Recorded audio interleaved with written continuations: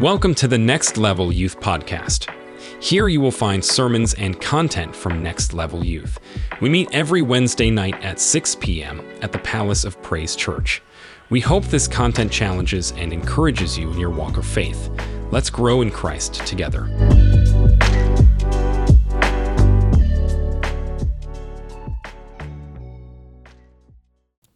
Matthew 5 through 7, we've talked about it before, and I preached a lot out of it, I think last year.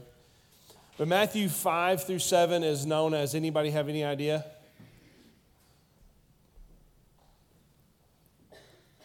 Do you know, Anna?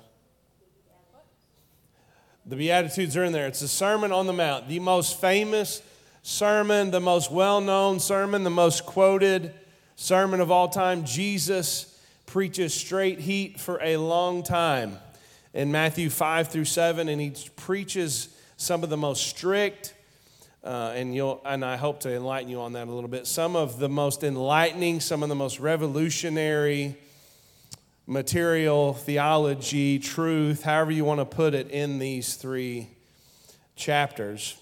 And I'm going to go here for a few moments. Matthew 5, 38 through 45, he says some things that have never been said before, some things that have never been written down before, some different ways to live. He is literally speaking earth-shattering things in these verses. Matthew 5, 38 through 45. You have heard that it was said, an eye for an eye and a tooth for a tooth, but I say to you, do not resist the one who is evil. But if anyone slaps you on the right cheek, turn to him the other also. And if anyone would sue you and take your tunic, let him have your cloak as well. And if anyone forces you to go 1 mile, go with them 2 miles. Give to the one who begs from you, and do not refuse the one who would borrow from you. Verse 43, you have heard it said, you shall love your neighbor and hate your enemy. But I say to you, love your enemies and pray for those who persecute you, so you may be the sons of your Father who is in heaven, for he makes his sun rise on the evil and on the good, and sends rain on the just and the unjust. Jesus says, you've heard it said, an eye for an eye, a tooth for a tooth. He says, no more. That's not the way which I'm calling you to live. When someone wrongs you, you don't seek vengeance, but instead you let it go. You don't retaliate against those who wrong you. Then he goes even further in verse 43. You've heard it said, you shall love your neighbor and hate your enemy. That's what people do, right? We love the people that are nice to us. We despise those who wrong us. That's the way of the world, is it not? And it makes a lot of sense. But Jesus says, no, I'm calling you higher. I'm calling you to love your enemy, and pray for those who persecute you. Anybody in here have the spiritual gift of praying for your enemies? You just pray for your enemies every day. Anybody in here have that gift? Oh, wow. All right. None of you. I didn't raise my hand either, as you can tell. Anyway. Now, this might not be that earth-shattering to you because maybe you've read this, maybe you've heard this, but I hope you understand. When Jesus spoke these words for the first time, some people in this crowd had lived this eye for eye, tooth for tooth, love who you love, hate who you hate. That's the way they had lived. So when they hear Jesus start to speak so countercultural to them, thoughts like, that doesn't sound right. I can imagine, I know some of y'all think I'm crazy, and you might whisper something, and you're like, I don't know if you know what you're talking about. But I think that was probably going on. I wasn't there, but I would imagine people like, this guy is off his rocker. Where did they get this loony at, and why are we here? Because Jesus is literally speaking things that just totally flip their world upside down, and then he doesn't back off. As we read on, as he preaches on, in Matthew 6, 9 through 15, he says, pray like this, our Father in heaven, holy is your name, hallowed be your name, your kingdom come, your will be done on earth as it is in heaven. We like that a lot, right? Nobody likes that. I like that a lot. Anyway, give us this day our daily bread. Lord, I need stuff. I need food. I need sustenance, whatever sustenance is. But then it says, and forgive us our debts as we have forgiven our debtors. And lead us not into temptation, but deliver us from evil. And most of the time we stop there and say, for yours is the kingdom and the power and the glory forever, right? But then what does verse 14 say? For if you forgive others their trespasses, your heavenly Father will also forgive you. But if you don't forgive others their trespasses, neither will your Father forgive you your trespasses. For followers of Jesus, he makes it and writes it plain. Forgiveness is more than a good idea. It's more than a rule of thumb. It's a way of life. It is an actual command. If you don't forgive those who wrong you, I'm not going to forgive you. How's that sitting with your stomach right now? Praying for people who have wronged you, forgiving people who have cut you in deep places is not easy, and it doesn't come natural. It just doesn't. So how? The question is how? How do I follow such a command? It's plain as day here and in other passages. Forgive, lest you be forgiven. So how? And that is the question I want to at least begin to answer here tonight, is what do we do when people let us down? What do we do when people wrong us, when people betray us, when people cause us an immense amount of pain? What do we do? And to be completely transparent with you, there's a sermon by Rich Wilkerson Jr., and he entitled his, When People Let You Down. And you can go find that on YouTube, and I kind of use some of his material in his outline. So if you want to hear how he puts it, he's not as good looking as I am, but he is a better preacher. So anyway, take that how you want it. Anyway, he's a very good looking man. I was being facetious. Anyway, and that's supposed to be funny. I forget, some of y'all, I forget, some of y'all don't know me personally when I say things like that. And so I apologize in advance. And for what I just said. But let's keep moving on. I started thinking about if I have ever preached a sermon just on this, and I have raked my brain as much as I can, talked to my wife, and I'm like, do you remember, babe? Like, I haven't been doing this long. 8 years isn't that long of a time. And anyway, I don't remember ever just taking a full sermon to talk about this, and there are a few reasons why. One is because this hits really close to home for me, because this is a struggle I have had, and I continue to work through at times. I have had a problem with forgiving people because in my life, specifically from ages 13 to 26 or so, for a long span of my life, my family, friends, people close to me have hurt me in deep ways. And I'm not going to get into all that. That's not important. But I'm trying to help you understand and be transparent that this is not easy for me, and that when I stand here, I speak from experience, and I'll give you another reason I think that I've struggled with forgiveness at the end. But this is what I know about unforgiveness. This is what I know because of God's word. This is what I know because of my experience. This is what I know because of other people's experiences, is that when people hurt me, when people betrayed me, what I did was I held on to it. I grabbed it, I held on to it, and I wouldn't let it go.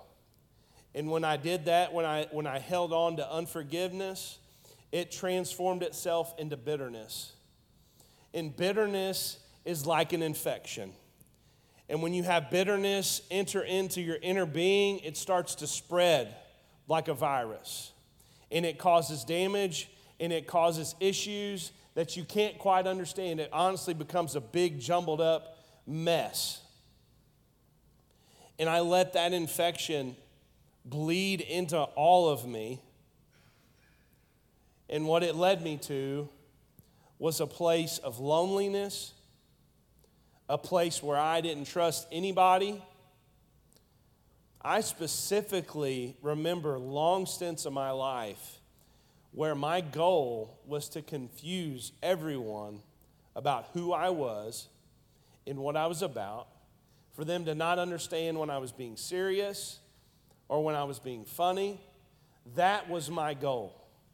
That was my hard exterior. And I wouldn't let anybody in.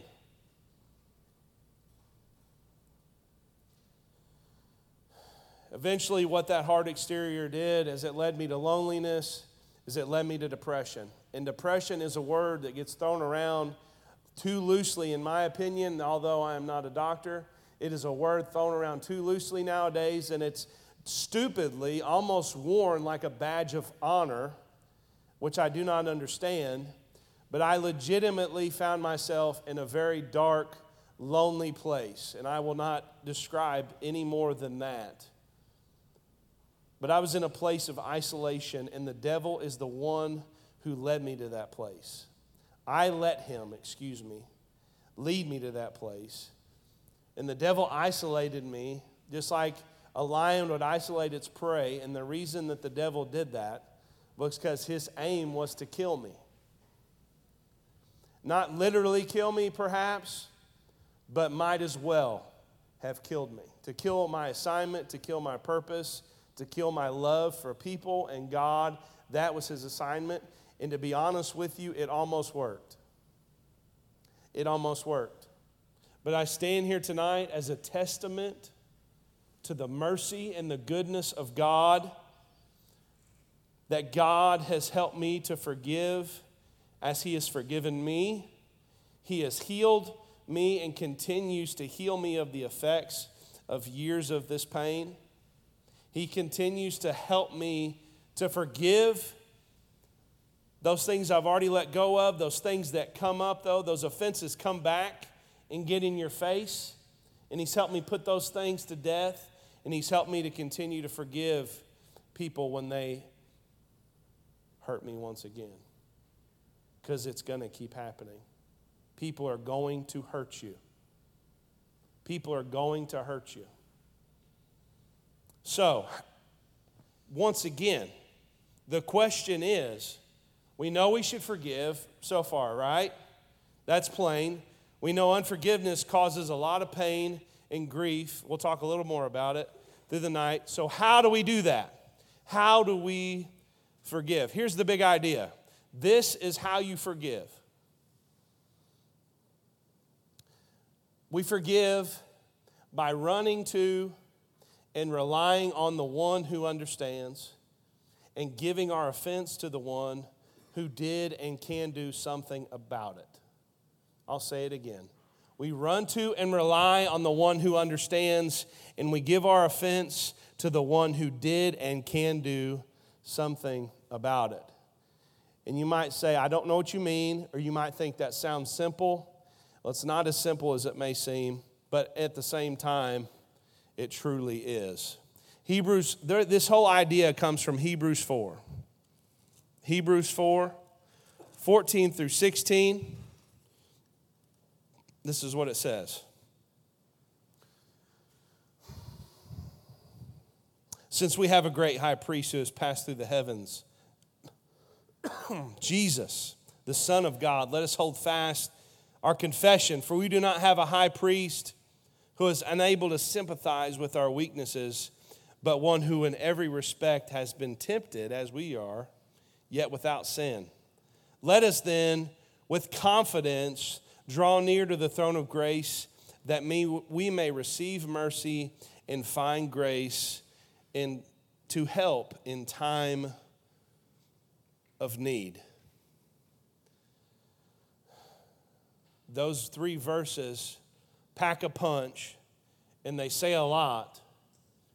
And we oftentimes focus on that Jesus was tempted with sex and money and gluttony just like we are, and he was, and he can sympathize with that. But that was not all that these verses are pertaining to. I want you to understand tonight that Jesus understands. Jesus understands exactly what you've been through and what has happened to you because he has experienced it for himself. We do not have a God who considered that he shouldn't come down, or we do not have a God who just stayed in heaven and stayed off afar, but we have a God who came to earth and suffered as we do and experienced the effects of sin as we do. He experienced the effects of living in a fallen world. He experienced the effects of dealing with imperfect people and being betrayed and hurt by those very people with whom he came to save. That's our God. That's Jesus. And running to him is the only thing. And running to him over and over and over and over and over and over again. And understanding he's the only one who really understands. That is the only thing that worked for me. I tried a lot of other things and a lot of other ways, and he is the only way. Jesus can sympathize. He understands. Run to the one who understands what you're going through. If anyone was ever wronged that has ever lived, it was Jesus. You think you've been wronged. You think people treated you bad. Look at the life of Jesus. And that's what we're going to go through for a few moments.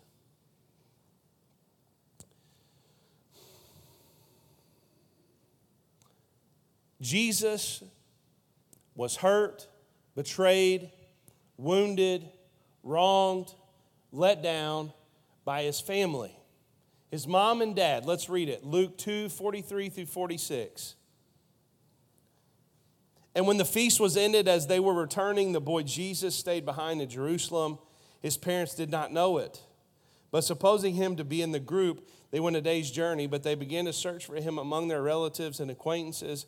And when they did not find him, they returned to Jerusalem searching for him. After 3 days, they found him in the temple, sitting among the teachers, listening to them and asking questions. Jesus' parents lost him for 3 days. He was 12 years old. Now, this is Jesus, but what kind of parents lose their kid for 24 hours? They have no idea he's gone. They assume, there are a lot of crappy parents out there. I hope that this is not you. You don't have to be this kind of parent. Not that Mary and Joseph are horrible people, but I'll move on. Second thing, his whole family, this is what happened. Mark 3, go read the whole chapter. I know all of you will go read the whole chapter. I know you will. Mark 3:21. And when his family heard it, they went out to seize him, for they were saying, he is out of his mind. Jesus is doing all kinds of powerful things and causing a ruckus. His family comes and pulls him from the crowd and says, this guy, Jesus, he's out of his mind. His whole family. John 7:5, his brothers, Jesus had several brothers, for not even his brothers believed in him. Jesus knows what it's like for your family to believe or to not believe in you at all, to have no confidence in faith in who you are and who God's called you to be. Jesus knows what that's like to be betrayed by the people that you are supposed to feel the safest with, the people that you should be able to be the most transparent with, the people that should believe in you. Jesus knows what that's like. Jesus was also not just betrayed by his family, he was betrayed by his friends.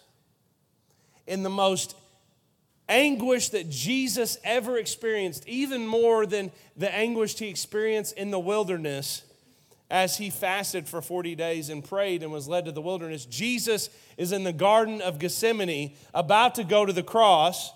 And he takes his homeboys, Peter, James, and John, his inner circle, his inner group. Who has the inner circle in this place? Anybody? You got 1, 2, 3 guys you can call on, or girls. Gals. What do you guys call each other? I'm just kidding. Friends. It's a revolutionary term. Thank you for your help. This is what it says in Matthew 14, 32 through 42. Slap your neighbor. Thank you.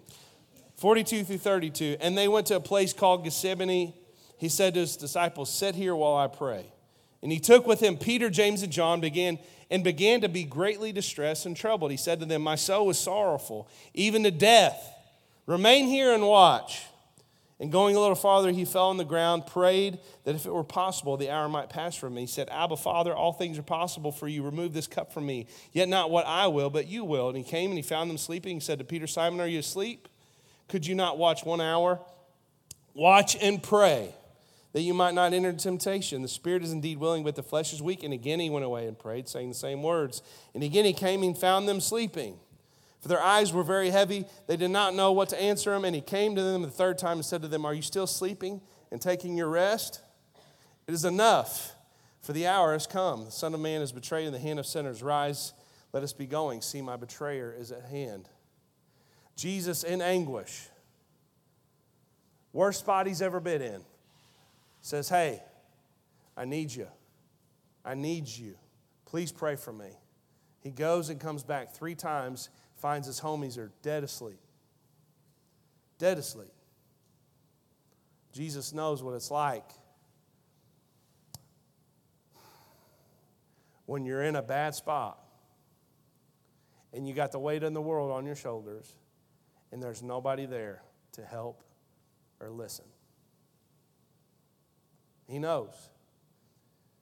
And these are the moments that his friends truly began to betray him. The next verse is Judas comes, and one of the disciples, he comes and betrays Jesus. And he betrayed Jesus for what? For status and for 30 flippin' pieces of silver.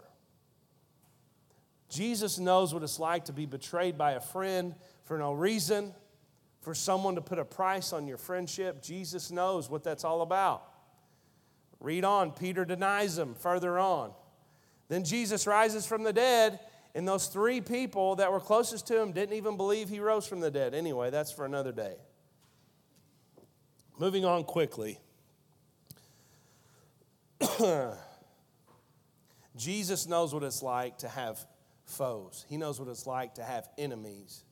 As Jesus walked the earth, read about his life, Jesus had enemies. He had people that directly opposed him. People of the world opposed him. Go read John 15, 18 through 20. I'm not going to read it right now, but Jesus is like, they hate me, they're going to hate you.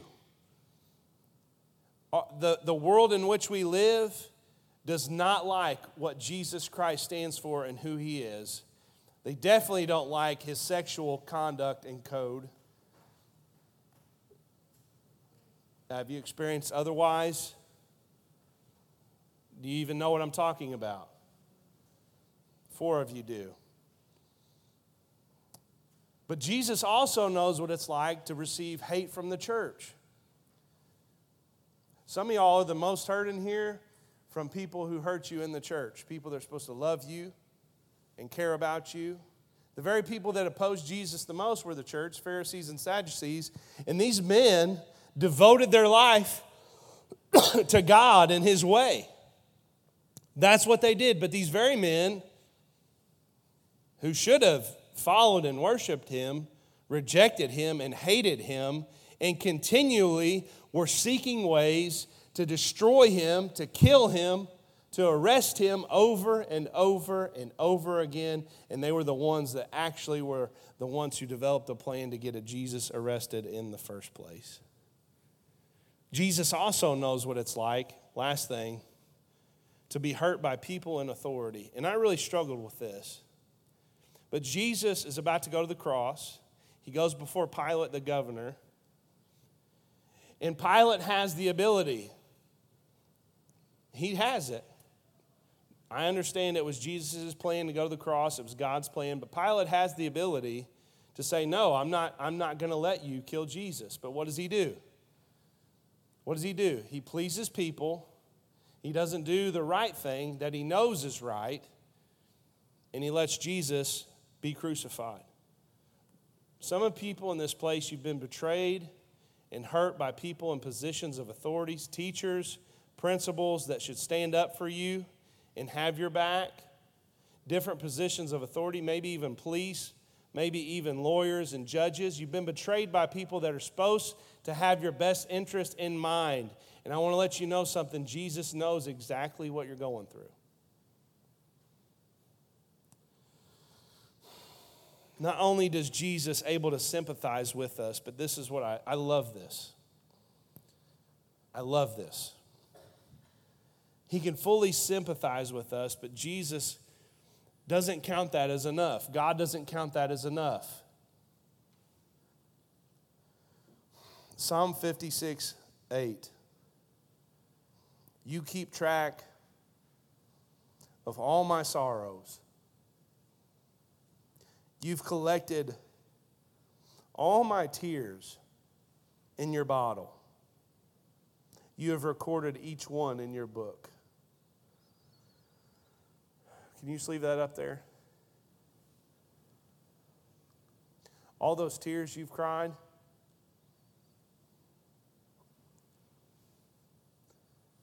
not one has been forgotten. There's not one tear you've cried that God doesn't know why you cried it and doesn't know why you were crying. God collects our tears because He cares about what hurts us. He cares about what burdens us. He cares. And He writes these things down in a book. They matter to Him. How beautiful is that? You got any friends like that? Heck no, you don't. It's not possible. It's not possible. This invitation to know God is far better than you understand. He is so good. Not only can Jesus sympathize with us, not only does knowing this is true, knowing that God can sympathize with us, Jesus can sympathize with us, that God collects our tears, He cares about where we're at and what we've been through. Our response should be, verse 16 of Hebrews 4, let us then, with confidence, draw near to the throne of grace, that we may receive mercy and find grace to help in time of need. Back to how do we forgive those who wrong us? We run to and rely on the one who understands, and when we run to Him, we give our offense, we give our pain, we give our trauma, we give our hurt.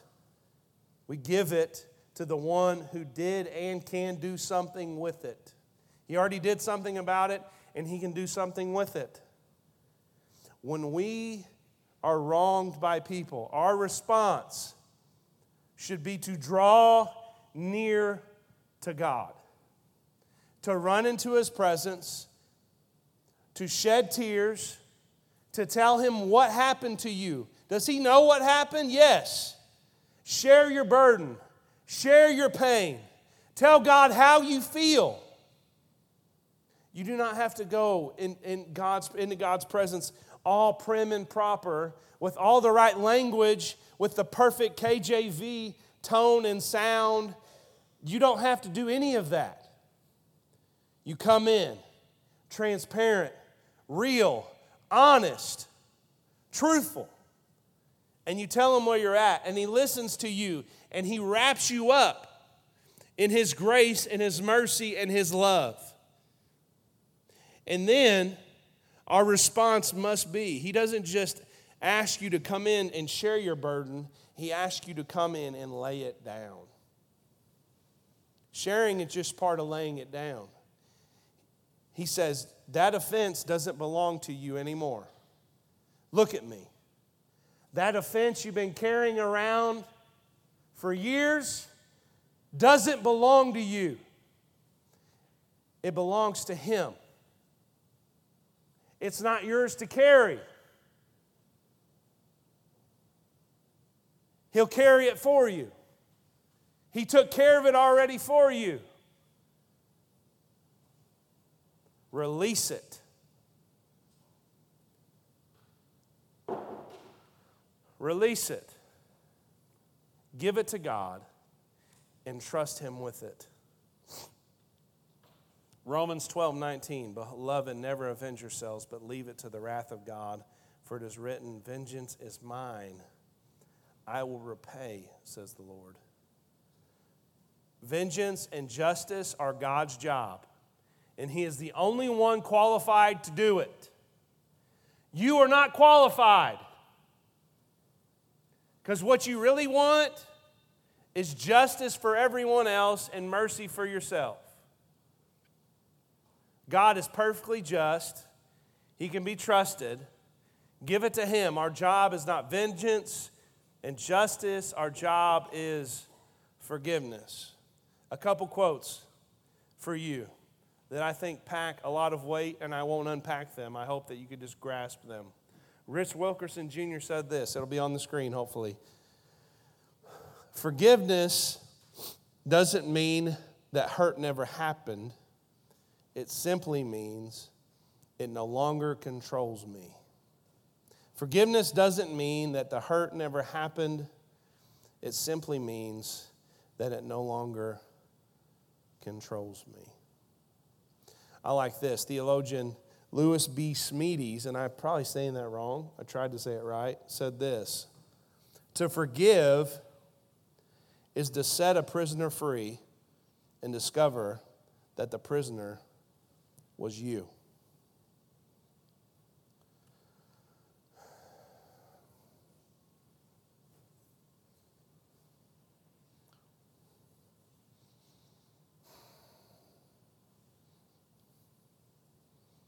I stand here as someone who can testify that these statements are more than true. And that if you hold on to unforgiveness, it will control your life.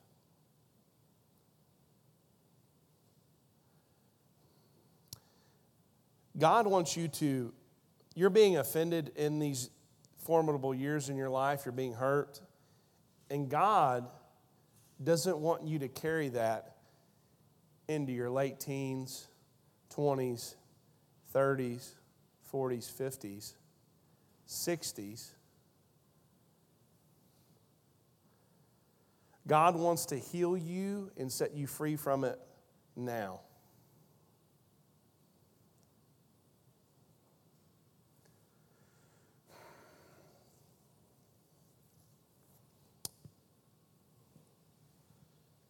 I told you towards the beginning that there was a reason I had a hard time forgiving. And one of those reasons, and the root, one of the biggest roots of my unforgiveness was pride. Pride. Pride will cause you to overlook your own faults and magnify everyone else's. That's what it'll do. And that's exactly what happened to me. Is I started looking at what happened to me and saying things and believing things like I would never do something like that to someone else. I would never wrong someone like that. Thinking that I would never find someone worthy of being my friend.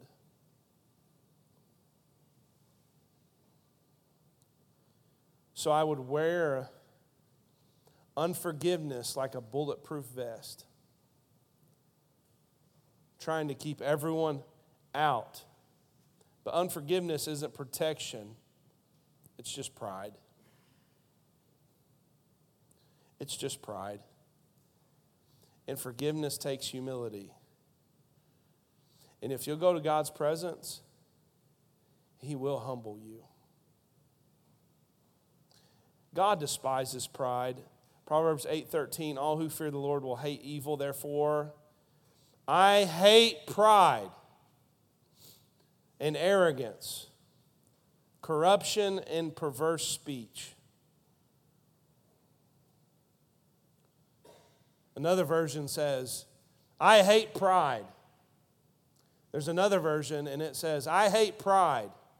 And then there's a couple more versions and then they say, hey, I hate pride. It's pretty plain where God stands on pride. But if you'll get into His presence, He will humble you. He will show you your faults. He will remind you that you have too wronged people. All you people harboring unforgiveness, who have you hurt? Have you owned up to that? I'm sure you got that spiritual gift too. He'll show you where you've been wronging him. He'll remind you that you need people. He'll remind you of when people got it right. When you get so down and full of unforgiveness, everyone is out to get you. Everyone's out to wrong you, and when someone does something loving and caring, you can't even see it because you've got this wall up. God will show you that not everybody's out to get you. He will show you that you don't belong in isolation, and He will empower and enable you to forgive. I've said it 100 times, and I'll say it again. There's nothing that God asks you to do that He will not empower you to do. Nothing. If God asks you to do it, He'll give you the power, He'll give you the tools, He'll give you the way to do it, and He is the way. We are commanded to forgive. It doesn't come naturally. It doesn't come easy. So to forgive, we must rely and run to the one who understands and give our offense to the one who can and did do something with it.